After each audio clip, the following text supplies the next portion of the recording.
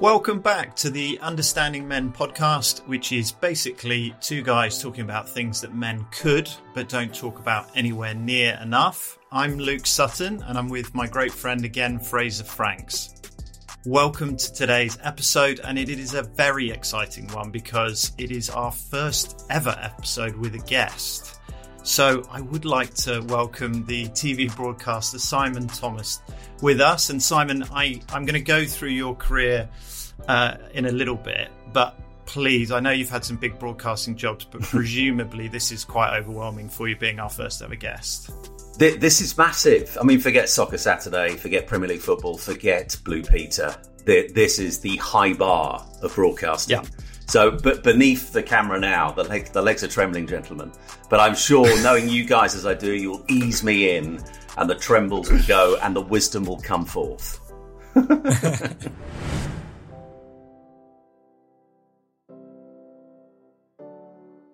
To relax you a little bit, we did a pilot, and during the pilot, due to some technical challenges, Fraser was actually wearing Peppa Pig earphones throughout a period. So, you know, we are at episode 5 and we've come a long way. That's all I'd say. Right, I want to give you a bit of an intro, Simon, to embarrass you. Go on then. I also want to explain the link between the three of us because it's a really interesting one. But Simon has had a broadcasting career which lasts, I think, nearly 25 years now, Simon, without trying to embarrass your age.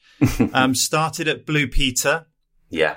And has gone through various broadcasters, BBC, obviously Sky Sports in a huge way.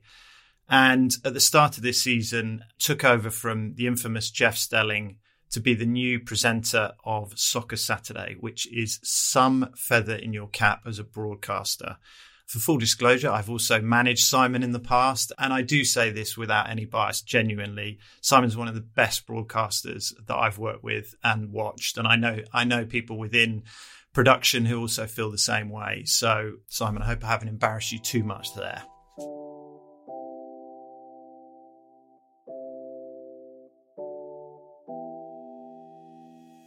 Right, so before we get underway with the episode and the subject matter in hand, I also think it's worth just explaining the link between Simon, myself and Fraser, which is a really interesting one. So Fraser, obviously on our first ever episode, I think it's our first ever episode, correct me if I'm wrong, Fraser, explained that part of his journey into sobriety was going on a long car journey, having my book in the passenger seat and Googling a podcast to listen a bit more about me because he didn't know who I was. And he listened to a podcast and that there was so much that he resonated from that pushed him into where he is today. And the person's podcast who that was Simon's, which is pretty mad. And then we've all kind of connected over social media. And when was the first time you and Fraser actually met person to person?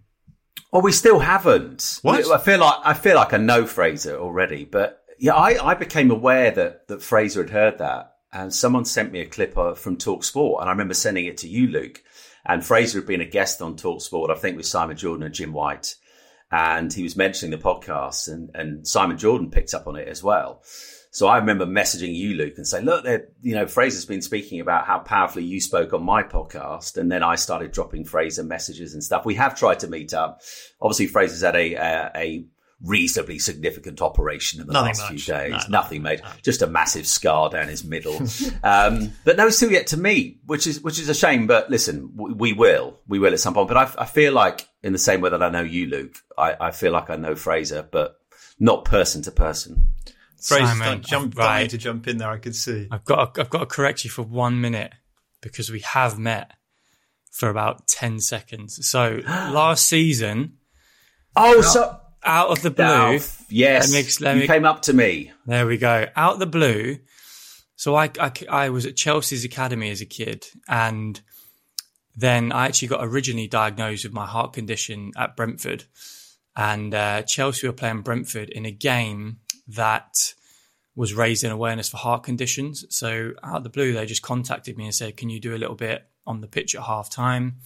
And I was like, yeah, definitely. And I'm pretty sure it was like the one game of the season there that was on Amazon Prime where Simon was presenting. Yeah, that's right. And I walked out onto the pitch at half time, and he walked out to the pitch at half time, and I was just like, no way. Like we'd been messaging each other, and then I just caught him, like I think just as before you were about to go on camera, and my brother had his phone out, and sort of we had a nice hug and stuff. But we were due to meet up after that, but obviously it's been a difficult time. But I grabbed you for about 5 seconds, Simon, and I'll never forget it. Well, I'm sorry I did, but now you say it, yeah, I can remember. It's one of those moments when you're broadcasting, your head's in a million different places. I just remember going, I'd love to chat to you, but I'll lose my job if I do. Well, let's just be grateful that we can save it for another day. That's fine. I want to explain today's subject matter or theme of the podcast. We're going to talk about loss, personal loss. Really interestingly, after the first episode, we said, as we do on every episode, please let us know what you want us to talk about. This podcast is essentially about having the conversations that men find really difficult. So we'll have them and you can listen in, but tell us what you want us to talk about. And the very first message we got was someone asking us to talk about loss. And it was a real bit of a curveball because there was so many other kind of things that seemed to pop up. But as soon as I read it, I was like, that is such a relevant and powerful one. And that's what we're going to go through today. I just want to explain Simon's history with loss and my own, which some of you might be aware of for both of us or neither of us. But Simon's first wife, Gemma, died in 2017, only 3 days after being diagnosed with acute myeloid leukemia. They have a son called Ethan, and I was in Simon's life during that period of time, and I'm well aware of everything that he had to go through. For myself, back in 2004, I lost my girlfriend in a car crash when I was 28 years old, and I'd been away on a cricket match, and I came back and discovered that she had died in a car crash and dealt with that situation. And I find it really important that we're here today because Simon, I don't know if you remember this, I was involved with brokering the deal for Simon to release a book about his experiences. And when we went round various book publishers to talk about it, Simon is very high profile. The book was going to be very powerful. But some of the feedback we got back from publishers was people don't like reading about loss. They don't like talking about loss. And I never forget that because it struck me how poor we are in society of talking about it. And maybe as men, even worse. Do you remember that, Simon? I do, yeah. I remember it vividly. And I remember asking myself the question because, as you'll know, Luke, in the weeks and months afterwards, I think you have in your head that because you're known by people, you have a fairly decent social media following, that's going to equal lots of sales. But I remember going on the book tour that I had to do with Waterstones that you'd sorted out with the publishers. And a couple of them were quite well attended. But I remember going to Manchester and there being like 6 people there, spent 3 hours in the car and there's literally 6 people there, did the autographs and then just stood around like a bad smell for the next hour, fulfilling my bit of the bargain, but no one else came in. And I think over the next few weeks, I got quite down about it. But then I asked myself this question, well, before this happened to you, how many books on grief had you read? And the answer was none. There was none because we know it's going to happen. We know we're mortal. We know that almost certainly we're going to lose loved ones in our lives. If it's the natural order of things, it'll be parents. I lost my dad 3 years ago, and lots of my friends are now going through similar things in terms of beginning to lose parents. So we know it's going to happen, but it's one of those things that if we possibly can, particularly in our culture, we will put off for another day until we are presented with the true reality of loss. Whether it's our own mortality, maybe we've got a serious illness and we find out we've got weeks, months, whatever left to live. That's the point at which you have to, because of the chain of events, confront it. But until then, people by and large don't want to talk about it. So when I look back on the book now, Luke, at the time I was thinking, oh, it's going to fly off the bookshelves. Well, no, of course it's not. Because we live in a culture where until it happens, nearly everybody who's read my book, we're either friends or people who've been through it or are about to face it. Most of the messages I ever had from the book was how helpful it had been for them in dealing with loss or preparing for the loss of a loved one. Very, very rarely was it messages from people who just decided just on a Monday to go into Waterstones and pick up a book on grief. We'll avoid it for as long as possible. And that was really borne out in what happened with the book. Yes, I remember it clearly. I wanted to start off with this question. And obviously my questions, as I was thinking them through and then ran them by Fraser, are steered because of my own experience, you know, and there's that kind of relation to them. But I wanted to ask you, emotionally, what was the single hardest thing you felt or had to deal with in the immediate aftermath of Gemma's death? Fear. That was the single biggest thing. And actually, the only grief book I read a little bit of was one by C.S. Lewis, because I've always loved C.S. Lewis, loved his books growing up, the Chronicles of Narnia. But a lot of people don't know he was an amazing mind based in Oxford, a professor for most of his career. Wrote some incredible books, but also because I'm a Christian, a man of faith, he was an incredible theologian. And if anyone's seen the film Shadowlands, it tells the story of how C.S. Lewis unexpectedly fell in love very late in his life with this American poet called Joy. And he wrote a book called Surprised by Joy, which covered both being surprised by meeting this woman, but the joy it brought into his life. But then he loses her to cancer quite quickly. And the whole tale of Shadowlands is the journey through meeting someone unexpectedly falling in love, and then unexpectedly losing Joy to cancer. And so he wrote a very short book on grief called A Grief Observed. And I remember, I think I had 3 copies sent to me in the immediate aftermath of Gemma dying in 2017. I remember picking up the first one I was sent, and I just read the first page, and I never read beyond that because his first sentence totally encapsulated the main emotion that I was feeling, which was fear. And his opening sentence in that book is, "No one ever told me that grief felt so like fear." And that was the overriding emotion. And you know that, Luke, because you were kind enough. We actually weren't professionally together anymore at this point. We kind of parted company on very good terms, but just we were heading in different directions. And then I was just overwhelmed by the number of messages coming in, media organizations trying to get a word out of me because they'd found out what had happened. And you just brilliantly stepped into the breach and said, let me look after this, which I will be forever grateful you did that.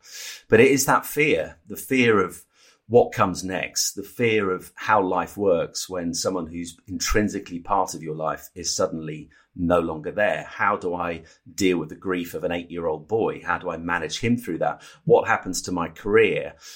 What happens to everything?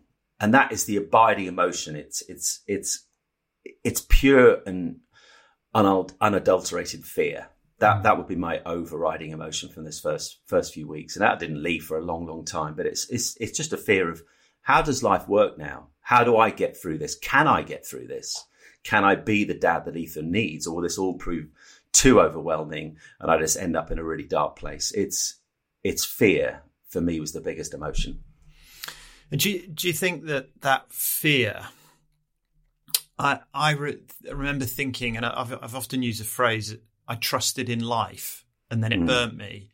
Do you think that fear stems from, we believe there's a natural order to life? You know, it's why we find it so hard to emotionally process people dying young. But, you know, in that moment where you're in the heat of it, in the absolute rawest intensity, it's like, hang on, I trusted that this was how life was going to play out. And suddenly it's like, boom. No, nothing makes sense. Yeah, and I think that's borne out in how people react. I noticed there was a marked difference in terms of how people reacted when my dad died 3 years ago to what happened when Gemma died, because it's not the natural order what happened to her, but it is the natural order in terms of what happened to Dad. He got to 76. Yeah, of course, we'd have loved to have had a few more years, but his health had been bad for quite some time. So it was no huge surprise, equally sad, but no great surprise that Dad had gone. And people find that a more natural reference point in knowing what to say. You know, so the messages were very different to what I received in 2017, in that with Dad, it was like people would, you know, tell you a story about him. I had letters from people I'd never heard from before who'd met Dad many, many years ago. When that happens to Gemma, it goes against the natural order of things. And I think actually in the same way that it scared me in terms of how life was going to work, it scared the living daylights out of my friends and my wider kind of social networks, in that they looked at this and thought, hang on, here's a 40-year-old woman who was fit and healthy only a few weeks ago because I saw her, and she's getting diagnosed on a Tuesday and she's gone by the Friday.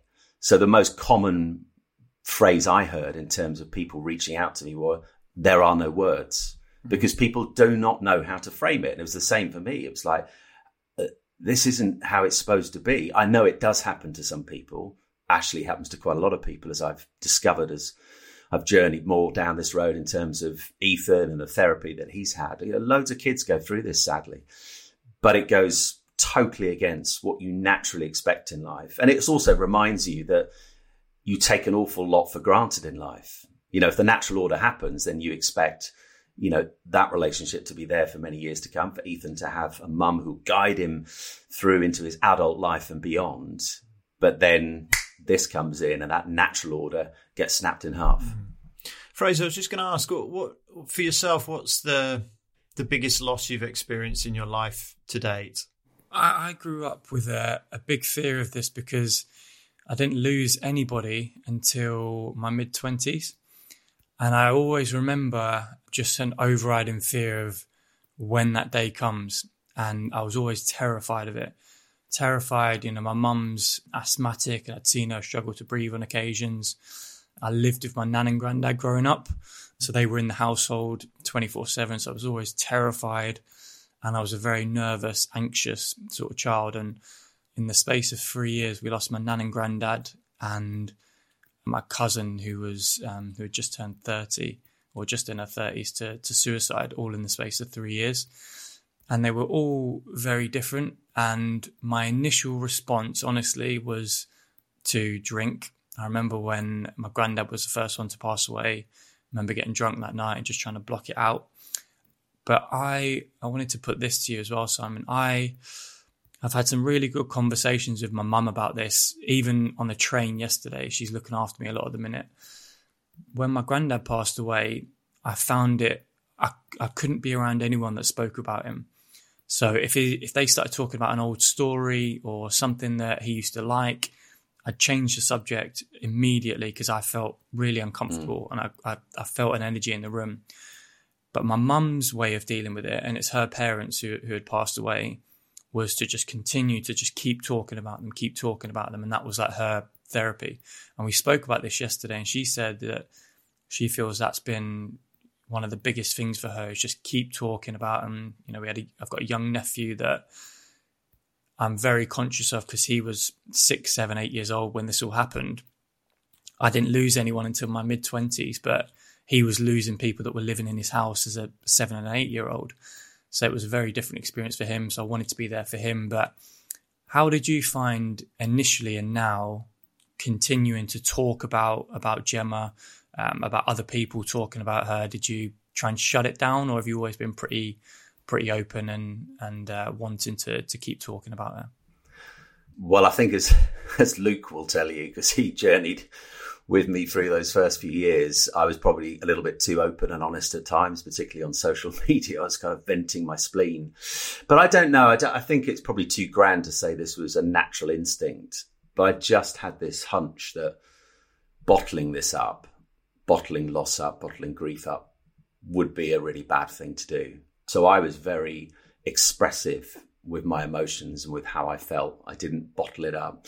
I didn't try and sort of suppress it and leave it for another day, because that's the thing, as you'll both know about loss, is that at some point all those emotions that it will trigger inside of you, and they are varied and they're very powerful, they're very up and down, they have to be expressed at some point. And I remember being told a story by someone that Luke knows well, and I won't mention his name, but he was one of my bosses at Sky for a number of years. I remember him coming to see me for lunch quite early on in 2018, so a few weeks later.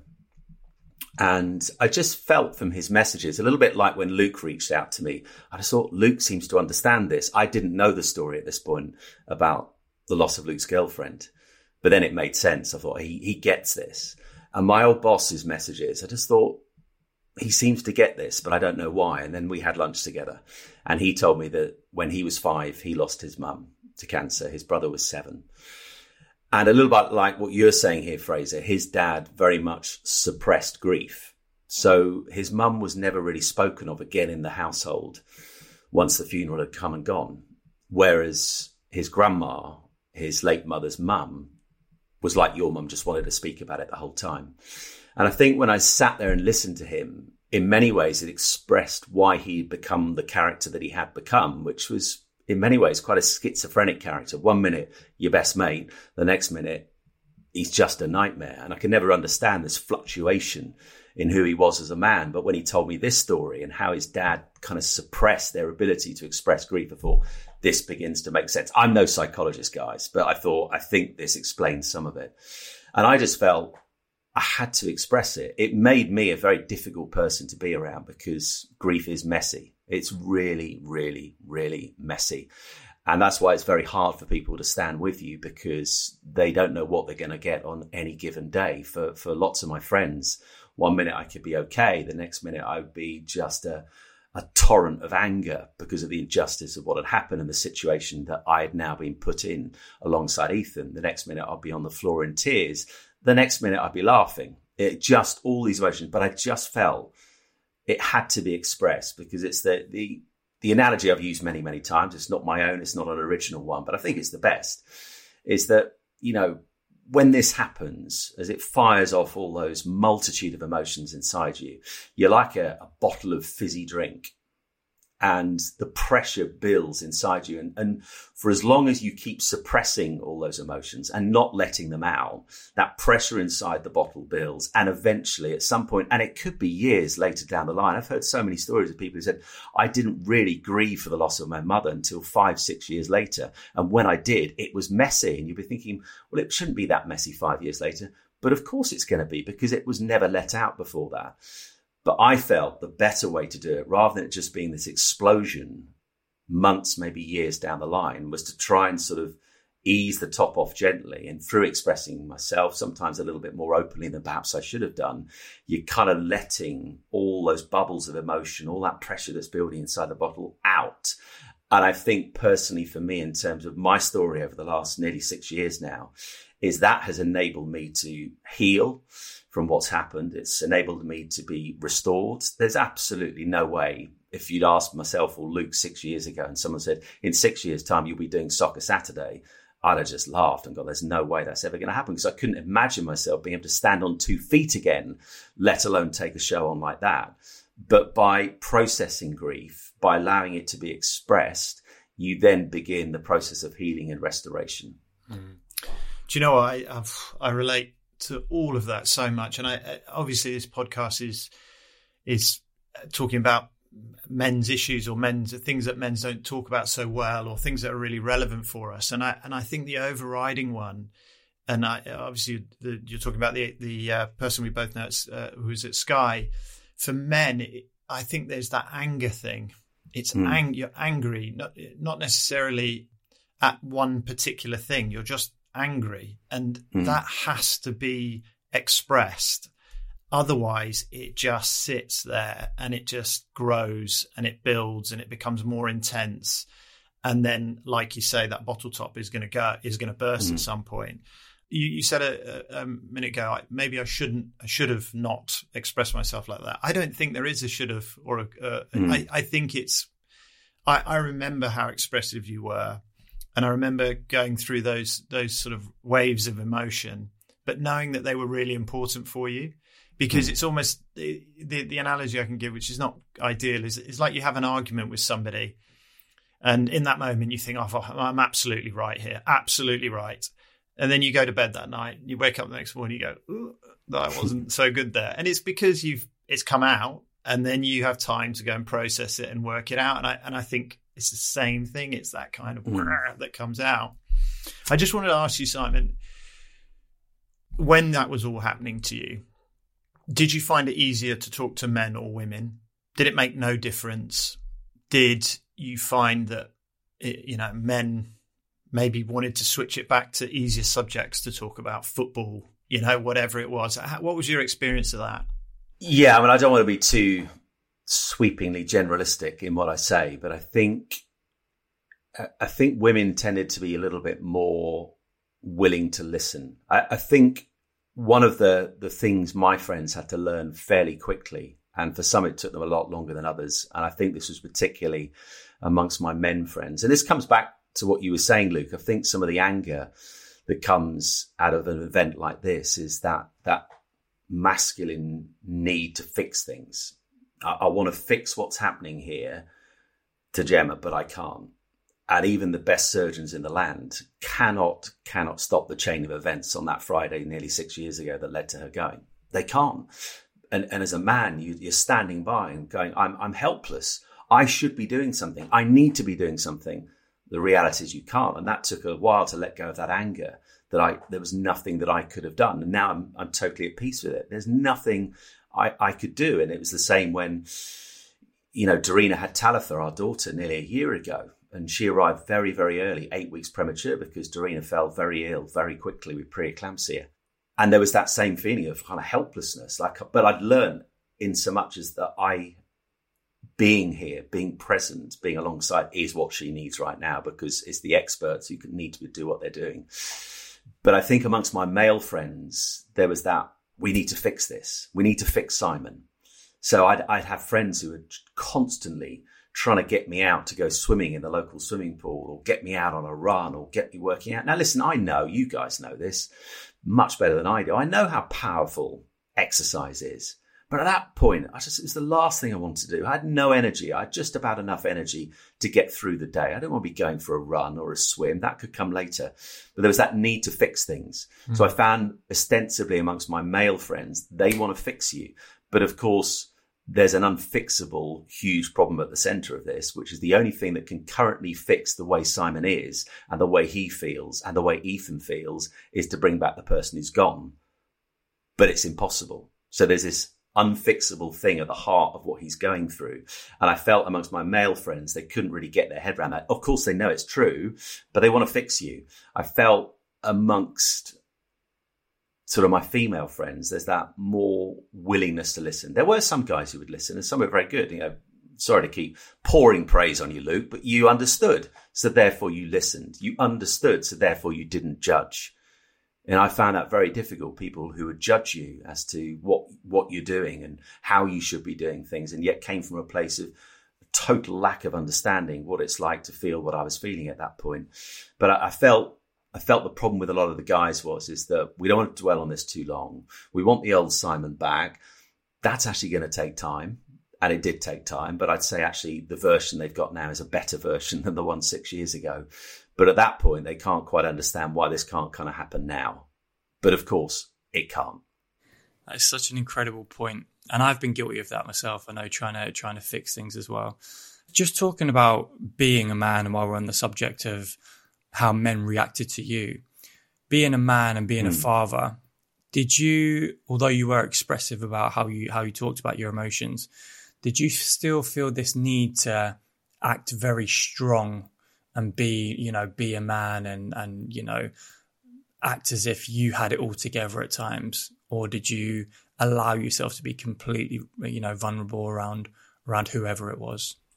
I think the latter.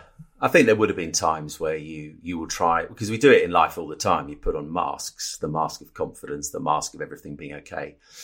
But by and large, I didn't have the energy to put that mask on. And I think, coming back to what I said earlier, that's, I think, why people found me quite difficult to be around, because I was just very out there with how I was feeling. I remember one morning at Ethan's school, that was one of the big changes. Listen, I did do drop-offs every now and again, but suddenly you are at the school gate twice a day. And I found the hubbub of the playground at Ethan's primary school quite difficult to deal with at times, because you can hear all around you conversations that, compared to where you're at right now, just sound horribly, wonderfully irrelevant. And sometimes it would wind me up. Other days I could kind of just check out or find a couple of people within the playground that I felt comfortable with. But some days I just couldn't take it. And I remember one morning just booting the school railings in anger, and I could see some of the sort of parents backing off. But I had so little energy, Fraser, emotionally, physically. I mean, my sleep was appalling for months on end. Months on end, I was waking. I could get to sleep, just couldn't stay asleep, so I'd be waking up. A bad night was around about 2:30. A lie-in was 4:30, and I'd always get up and do things. I actually wrote a lot during that time, and that's where the idea for the book came from. But I just had so little energy anyway. I think adrenaline gets you through the first weeks because the shock of what's happened just leaves adrenaline coursing through your veins for many weeks on end. Just didn't have the energy to put on a front. Mm-hmm. Just because it takes energy to put on fronts. You know, if you're going to a situation you feel socially awkward in, it's going to take, you know, unless you rely on something like drink, which I know us three don't rely on anymore, but you're going to have to draw something up from inside you to get through it. And I just didn't have the energy. So people saw me at my very worst. Sometimes I was okay, but it was very much out there. And I think one of the things I've been talking about a lot in the last few years when I have spoken at various events, particularly on mental health and particularly around men, is changing the whole perception of what vulnerability is. You know, you guys know from being professional sportsmen, you know, being vulnerable isn't an easy thing to be. And we're seeing it a little bit more, but it's still a very difficult thing for men to open up about things they're struggling with. But when they do, my goodness me, it's powerful. Mm-hmm. You know, I think Richarlison for Tottenham very recently opening up about the psychological struggles he's been having with the expectations upon his shoulders at Tottenham because he doesn't appear to be able to do for Tottenham what he does for Brazil, I thought was really powerful. And actually a lot of footballers will be able to identify with that, the mental battles they have when they're stuck on the bench for weeks on end and can't get a sniff of first team action. And I've been trying to help people, and I'm not the only one doing this, of course I'm not, of trying to just flip on its head how we see male vulnerability. It's not a weakness. It's actually really, really powerful when you as a man are able to open up and say, right now, guys, I'm struggling. I'm either struggling with a loss or I'm struggling with my identity at the moment. I'm struggling with the breakdown of a relationship. I'm struggling because at the moment I just cannot find work and I felt like I was the one bringing the money in, but now I can't bring it in.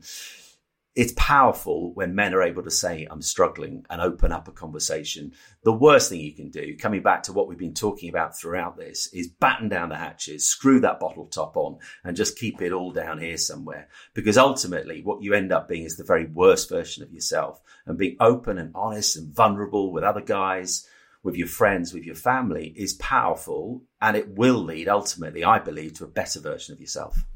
Love that. Oh God, yeah, absolutely. What so powerfully put. I'd add to that the Arsenal goalkeeper Aaron Ramsdale when he came out, and Ramsdale appears a really strong character, doesn't he? As a lot of goalkeepers do, and exactly the same. It didn't come across as weakness; it came across as power, which I thought was wonderful.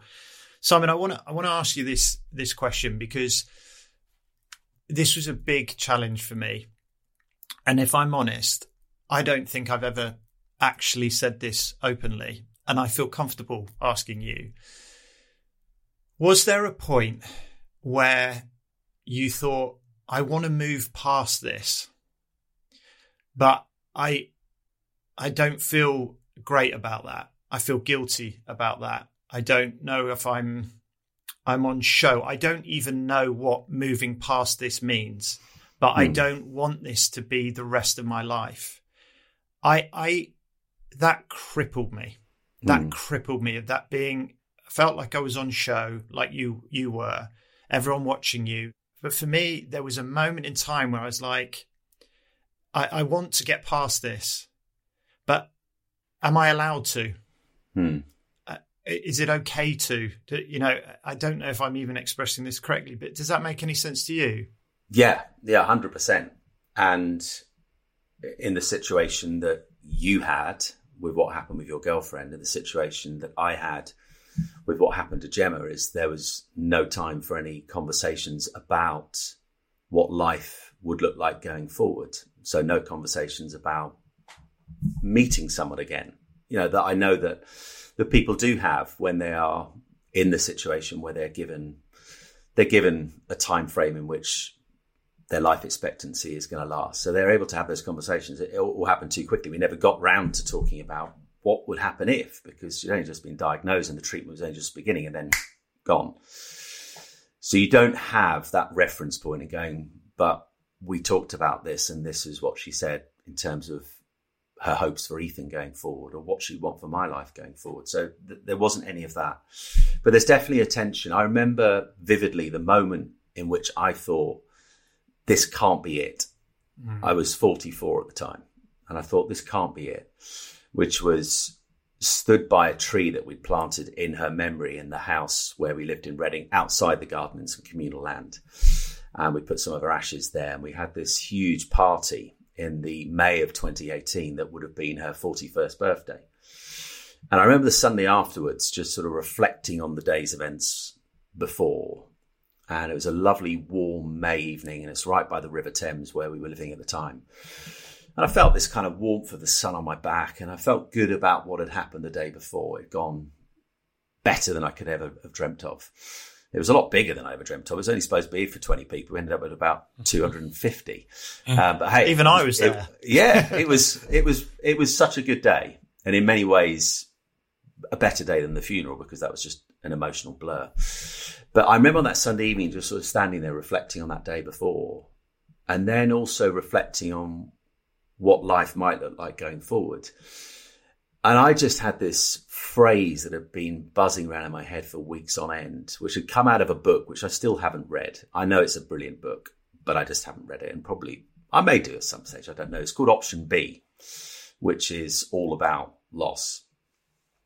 And I didn't like this idea that everything going forward was now going to be a second-rate version of what had come before. I thought, I'm 45. I've got quite a number of years left, hopefully. Is this it? Do I want a second-rate life for Ethan? He's only 8 years of age. He's got a lot of living, God willing, ahead of him. Do I want that for him? And I remember on that day just thinking, no, I don't. I don't believe that that's what she would have wanted. I don't believe that's right for Ethan. And I definitely don't believe it's right for me. And at that point, it felt real. It's not that everything became simple after that, because it didn't. There was a lot of grieving still to go, and a lot of putting life back together again to come over the next few years. But I felt this real sense that I need to chase life down again, that actually this isn't what she'd have wanted, to now live in the shadowlands of everything that had come before. But there is also that tension that you mentioned, Luke, which is, in order to do that, am I just forgetting what's come before? Am I just moving on and pretending that period of life never happened? And of course, that's impossible unless you erase your memory banks. But I do remember, as Dorina came into my life and our relationship developed and we fell in love. And then later down the line, we got engaged and then got married a couple of years ago. And now I've had Tanitha. It's been such an amazing source of joy and such a key part of the restoration of my life and Ethan's life. And life now is very different to what came before, but it's beautiful and I love it. But there is that tension, because some people look on and go, it's that tension between they want you to be happy again. They really do. Like, coming back to what I said earlier, they want the old version back. There was a time when my sister Becky never thought she'd see her brother smile or laugh again. And she remembers saying that to Dorina in the early times she met him. I don't know if they're ever going to get our brother back, but you've brought something into his life that looks like we're going to get something back of him. But people they want the old you back, but sometimes it's a little bit on their terms, in that they won't quite understand that you embracing life again doesn't equal forgetting. It doesn't equal erasing what came before. But there is, I think, initially definitely a tension. But I think a lot of it, Luke, for me, was about what other people were saying and how they were reacting, because you're never going to forget what's come before. And just because I don't express that, I don't put a post up every anniversary of when she died or on a birthday. Some people probably look in and think, oh, he's moved on, he's forgotten everything. Well, no, I haven't forgotten. That was part of my life. Our life comes in chapters. And now I'm in a very different chapter to the one I was in before, but it's still part of the same story, the story of my life. It's now just a different chapter. And that doesn't equal forgetting. That doesn't equal just moving on and pretending that didn't happen. I mean, if nothing else, I've got a boy who was born by Gemma. So, it's threaded into life. But there's definitely a tension. But I think for me personally, I felt that came from other people and less from me. Mm. Just with you mentioning Ethan, I just want to move on to that, because I can't express it strongly enough. The role, I don't know, it sounds daft when you're his father, but the role you played with Ethan during that time, and always, but particularly during that time, was I held it in wonder. And where I've listened to some of the things you've put on social media with Ethan, and I think it's such a credit to you that your son going through that and continuing to go through it to some extent, and every anniversary and just it being part of his life, I think it's absolutely a huge show of what a fantastic father you are. But do you think it changed you as a dad? And now obviously you have Talitha with Darina. Do you think it fundamentally shifted how you viewed being a dad, or it was more of the same? How was it for you? Well, it fundamentally shifted my role, because for a period I was solo parenting. There wasn't anyone else to, obviously there was friends and family to fall back on, but by and large the day-to-day life of getting him up, getting him ready for school, getting him to school, getting him back from school, trying to remember what was happening on any given day. It was always a source of real pride. There was one particular mum in the school who clearly didn't trust the fact that I could hold my shit together and remember stuff, would come up to me and said, "I hope you've remembered that today is..." I'd go, "No, I have. Here it is. Thank you." I found that a massive challenge. That was a big shift, just from a practical point of view. I think how it fundamentally changed me as a dad, but actually changed me as a person, is that this was a very tough lesson in never taking anything for granted in life. The reason why we take things for granted in life is because we feel they're always going to be there. But it's when they suddenly disappear that we realize, actually, yeah, I did take that for granted. It's been something that I take into my career now. I just don't take what I'm doing now with Sky and Soccer Saturday for granted. Who knows what next year might bring in terms of my personal life or in terms of the broadcasting industry. I just appreciate every Saturday I get to go to work and do that job, because I know what it's like to lose something. I know what it's like to lose a career. You know, Luke, you were part of the process as we talked it through in early 2018. Would I go back to Sky? Could I go back to Sky? I was a beneficiary of having a life insurance policy in place for both of us that gave me the financial ability to make that decision. But losing your career, you know, that was something I'd taken for granted, even in the world of broadcasting, where things can change so quickly and now do ever more so quickly. I'd taken that for granted. If you think it's always going to be there, or at least going to be there for the next few years, suddenly that's gone. Yes, it was my decision and the right decision at the time, but that's gone. And so I think when it comes to fatherhood now is you appreciate what you have more than ever. It's not to say that fatherhood still isn't challenging, and we've now got a teenager in the house. We are, myself and Darina, straddling the two ends of the parenting spectrum. We've got a teenager and he's changing. You know, he's different. Yeah. You know, he's not suddenly become a nightmare, but he's different. He's becoming a man. And he's not very chatty sometimes, and we both struggle with that. And then at the other end, we've got a soon-to-be 1-year-old who is an absolute delight, full on, determined, which they often say about premature babies. But I think what it does is it refines your love for life, but in particular, it refines your love for people, because this was a very stark, dramatic reminder that those people that are in your life, that are entwined in your life, won't always be there. And sadly, tragically, can suddenly not be there. And so as a father, you just, I think I love him and I love Talitha in a way that perhaps 6 years ago, I loved him loads then, perhaps didn't love him at the level I love him now.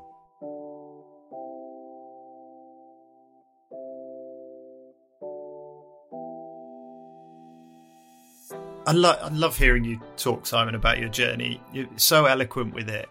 But obviously, the where you are today, you met Darina, fell in love, you have the most beautiful relationship, marriage, and you have a new baby daughter. Your career, it's not to say it's back on track. You've taken on one of the, without trying to terrify you anymore, one of the most iconic football shows going around. And that journey that you describe, you know, you're from the depths of fear of everything to where you are today. That's some journey. And I really hope for instance, the guy that messaged us asking us to talk about loss, that represents some real hope for him to go, okay, that's the journey that Simon's been on. But for that guy that messaged and generally, what would be your biggest bit of advice if someone was going through, in your case, it was the loss of your wife, but loss generally as a man, what would be your biggest bit of advice? My biggest piece of advice. Well, there's one bit of subsidiary advice I'd stick into this, because we haven't spoken about this yet. And sorry if you were going to come on to this, but one thing I would say, and Luke will know about this all too well, but more people do now because I've spoken about it, is don't self-medicate.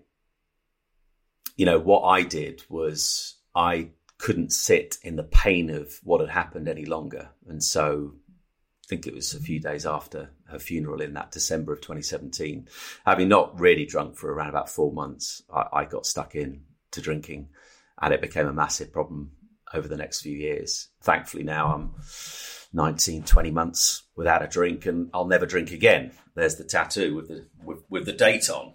Yes, I love it. The 4th of January, 2022. But playing into the question you've asked, and this is a really hard thing to hear. If that guy who messaged you is listening, if other people are listening who are maybe about to go through this or are going through it, is in order to find a way through, in order for healing to begin, and it can be a really slow process, really slow. And in order for your life to be restored again to something different, it will inevitably, of course, be different. You have to, at some point, sit in the pain of what's happened. And all too often, particularly us guys, we don't really want to do that. We don't really want to feel what the pain of acute loneliness that loss will visit upon you. And I couldn't do that. And so there's nights when I was on my own for weeks on end, I couldn't sit in that pain. And so I would drink, and it would take you away from that pain for 2, maybe 3 hours. But then, as you guys will know, it then descends you into a very dark and dangerous place. It's the same pattern every time. It's momentary relief, but then takes you to a far more dangerous place than you were in before you drank. So at some point, you have to take the pain head on. You can save it for another day. You can suspend it for another month. But at some point, you have to sit in the true gravity of what's happened. And it's a really, really tough place to sit. You know, you guys know this as two guys who've played sport at the very highest level. In order to do that, you're going to have to go through pain. If you're not prepared to go through the pain of training, if you're not prepared to go through the pain of pre-season, you're not going to perform. You're not going to be the player that you want to be. And if you want to be restored, if you want to find life again, at some point, you're going to have to sit in the pain of what's happened. And it's a hard place to be. But I would encourage anyone listening is do not self-medicate. Do not try and numb the pain and save it for another day. Listen, if you have those moments when you do drink, I understand it happens. But at some point, you've got to confront the pain and you've got to sit in it, because once you begin to feel it, then you can begin to process it. Once you begin to process it, then you can begin to be restored from it. So that's one thing I'd say. The biggest thing I'd say is, coming back to what we said earlier, find a group of people and an environment in which you can express how you feel. Do not be the person I spoke about earlier, whose dad suppressed their grief and sat upon it, and it affected the men that they have become in later life, because it will cause problems in your workplace. It will cause problems in relationships. It has to be expressed.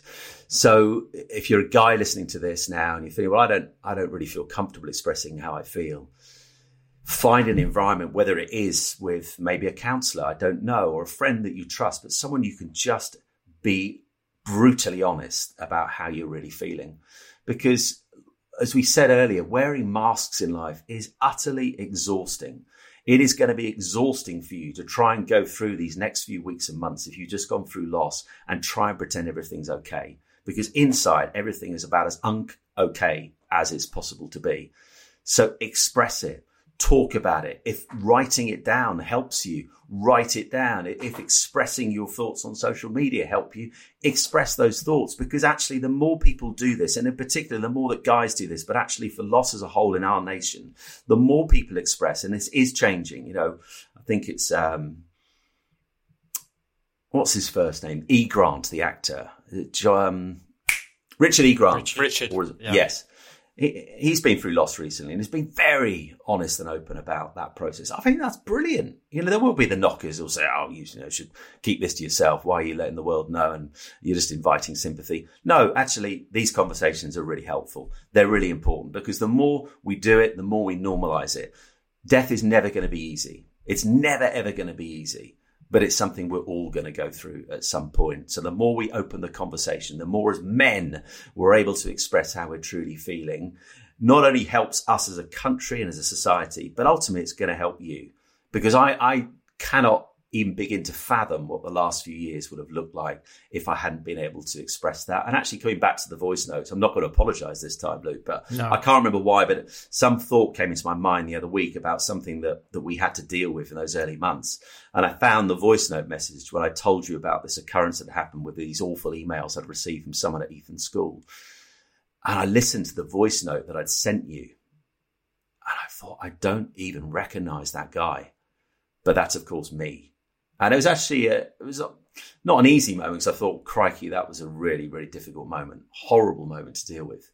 But actually a reminder of how much life has changed, actually how much healing and restorations happened in my life. And I think if I hadn't been able to express myself in the way that I did and open up conversations with others, say, actually, no, this is what it feels like. This is the reality of what I'm going through and what others go through.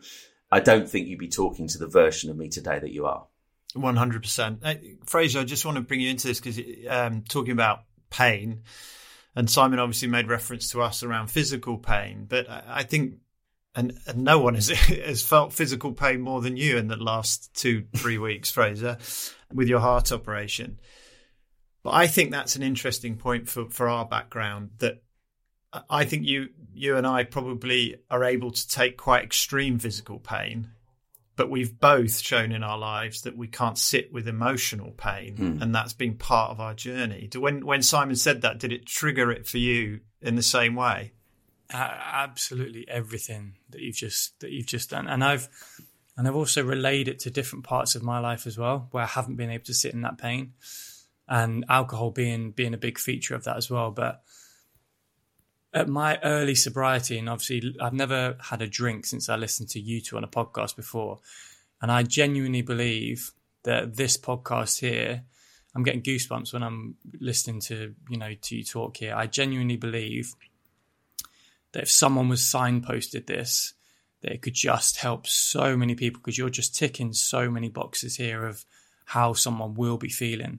But coming back to that point of where I really resonated with was, in my early sobriety, I was very open about it, and I wanted to post it. I wanted to tell people about it. And I had people saying to me, why does he feel the need to post that? Or why does he feel the need to do this? But that was my way of having that, become part of my identity. It was my way of part of, of it sticking, of me being accountable to it. And it was just my way of coping with it. Other people have their way of coping with it, which might be completely different. And I've probably been guilty in the past, and hopefully not too recently, but of judging people for that. Oh, look at this person, they're coming out talking about everything, or look at that person, they're doing this. But everyone has their own individual way of dealing with things. And I think that's really important. And I know for a fact that I could not sit in that pain. I couldn't sit in that pain, and it's nothing compared to this. But mine came of, I was grieving the loss of a career, a loss of an identity. It was my whole career had stopped. It was taken away from me.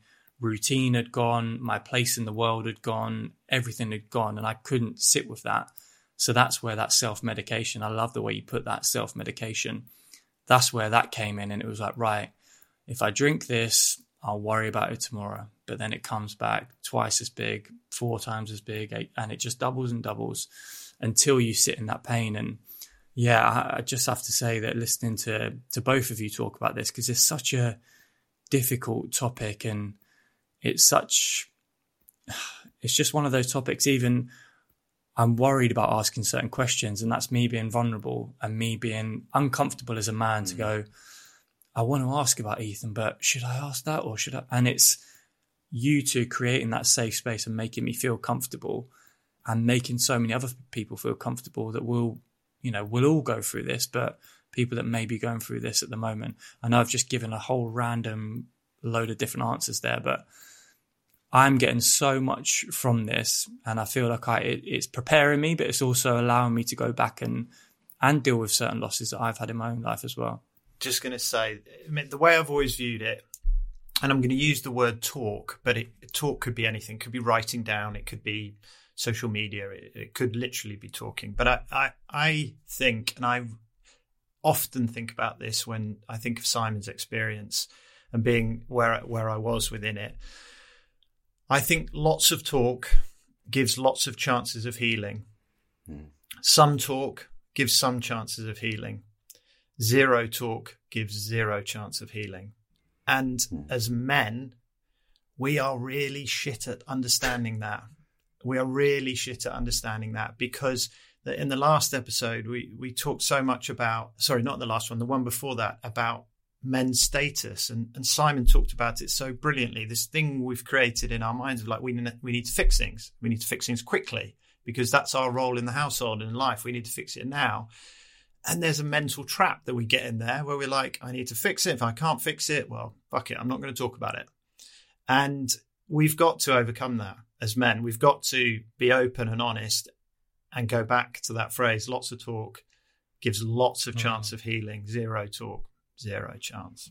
And I also think, coming back to what you were saying, Fraser, about, people sharing stuff and should I share it? Is it too much? And, whenever we're struggling in life, whether it be with loss or the loss of identity, or we're struggling with addiction around something like alcohol, the great thing when people are able to share, and there's so many more platforms now in life than there were when we were growing up. There just wasn't social media.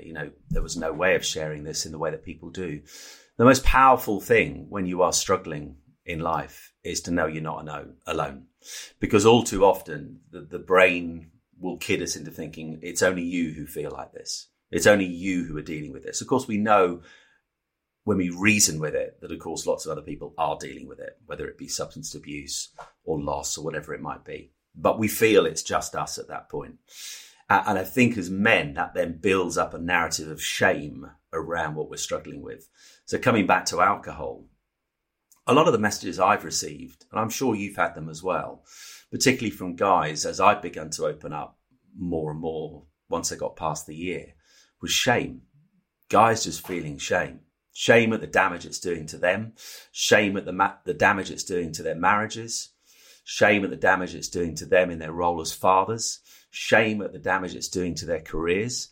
And because they feel trapped and they feel unable to talk about it, that shame magnifies inside them. And the damage just keeps on repeating and repeating and repeating. The more guys like you, Fraser, and like you, Luke, and others out there who are talking openly and honestly as guys about struggles, about battles they've had and how they've overcome them and the ways in which they stave off the cravings to go back to the booze or whatever it might be, the more we're saying to guys, actually, you're not alone on this. You're not the only one feeling this. You're not the only one battling this. We've battled it as well. You don't need to feel shame. You don't need to beat yourself up about this forevermore. There is a path to freedom. There is a path to being free from everything you're feeling right now. But if people feel alone, and I think this is particularly true of guys, then around them just builds this bubble of shame. And as you guys know, that's a really dangerous place to be, because it then asks all kinds of questions about who you are, about your identity, about the fact you're just one massive failure.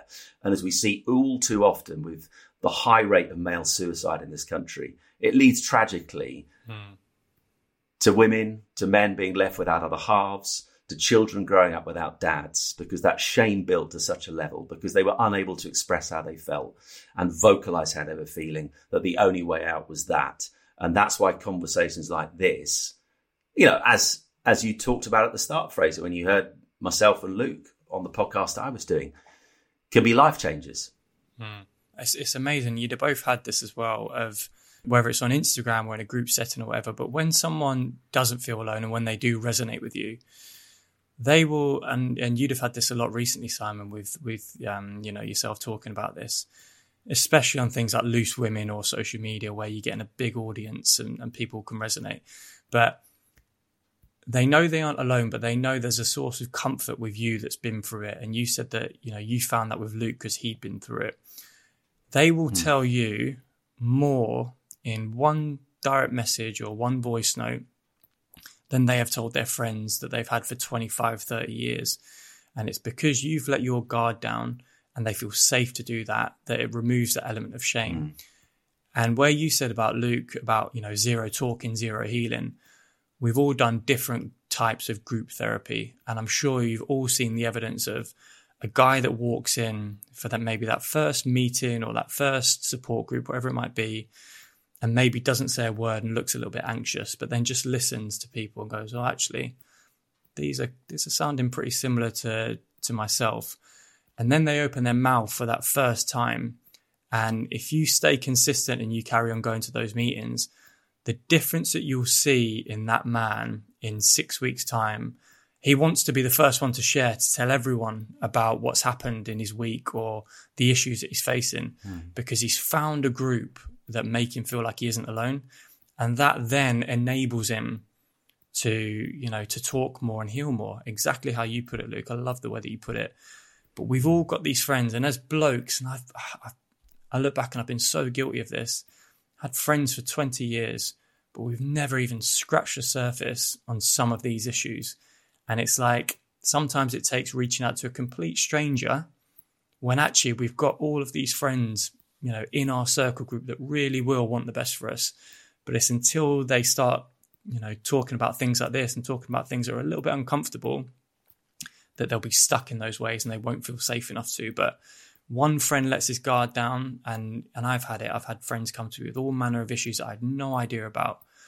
But you being vulnerable, you letting your guard down just enables other people to as well. So if more and more men can do it, more and more men will feel less alone and able to open their mouths. So again, that will create so much more healing and just a much better generation, of men to come. And I think out of that, Fraser, is the important thing. And I think that's why people will message you. And I found that particularly in 2018, because I was being very open about grief. People would message you, and people you don't know from Adam, but incredibly honest and detailed accounts of what they've been through. And it's been the same with drinking. People opening up to me about very private areas of their life that you can bet your bottom dollar they're probably not opening up to others about. And actually a guy that I haven't seen this guy in years, but I remember him from the village where I grew up in Norfolk in the 70s and early 80s. It's that long ago. Messaged me the other day saying he'd seen an interview I'd done on sobriety and just opened in this message his heart about something he's struggling with. And I think the important thing in all this, and in terms of helping guys who are struggling and opening up conversations, is I think the reason why people will send you those kind of messages is because they see in you someone who won't judge them. And that's what we fear so often in life, is if I'm honest about this, if I'm honest about a gambling addiction, if I'm honest about something I'm thinking about way too much about at the moment, it's affecting my mental health, that I'm going to be judged. I'm going to be seen as less of a bloke than I was before. And if I open up about this within the context of work, a question's going to be asked about me. I had a couple of messages a few weeks ago because I put a very honest post up about Soccer Saturday, just ahead of the first 6-hour show that I did. The first week we did it was no Premier League, so it was a much shorter show. So it was a nice, easy-ish entry into a very, very challenging show. Next week, it's the full 6 hours. And in my head over that week, it became massive. I don't know how do I do this? How did he do it? I don't know how Jeff did it, but he did magnificently for 25 years. And you're doing exactly the same show. And now it's all on you. And it became huge, and anxiety became massive. Some of the things I struggled with back in 2017 and then just a couple of years ago with Amazon ahead of a couple of games all came crashing back in. And so I put a post out. I didn't go massively into detail, probably wasn't as open as I may have been in the past, but I talked about it, talked about that feeling of anxiety, that feeling of imposter syndrome. And one or two people did question, should you be that open and honest. And I thought, maybe I shouldn't. Maybe that's going to make the bosses at Sky question whether they put the right person in the seat. But actually, no, that's who I am. And actually, I've had so many conversations with men and women in very high profile positions within the broadcasting industry who will all tell you the same thing. And I had messages from them after that post saying, I've been doing this 20, 30 years. I struggle with that every single week. Every week I go to a game, I have that voice in my head saying, you're not good enough. Someone else should be doing it. You don't ask the right kind of questions. So many people struggle with it. And so I thought, actually, no, I'm happy putting that out there, because if I'm going to be judged, okay, but that's who I am. And actually, that's what a lot of people struggle with. And so these conversations are so important for guys. It's having that environment that you talked about, Fraser, that is free from judgment.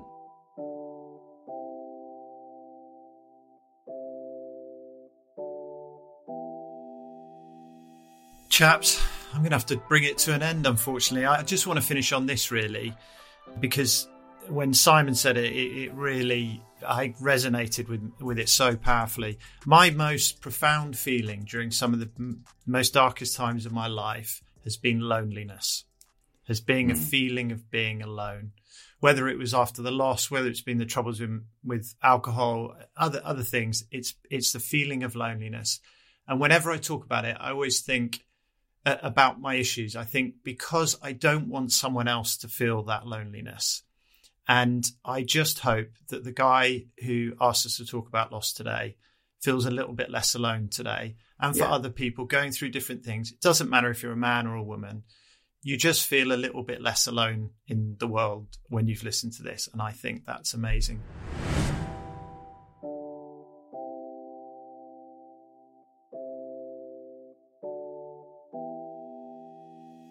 Simon, thank you for being our first ever guest. I hope your career continues to move on from this height. It may be difficult, but thank you. We really appreciate it. Guys, thank you. Absolute pleasure. Right.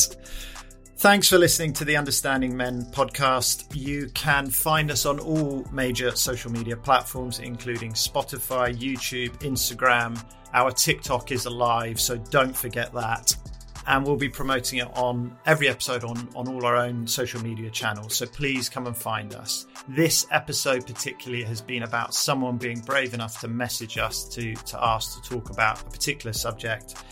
Please continue to do that. We want this to be as interactive as possible. If putting a comment in public feels too much, don't worry. Message us privately. We'll receive it and we'll definitely take it on board.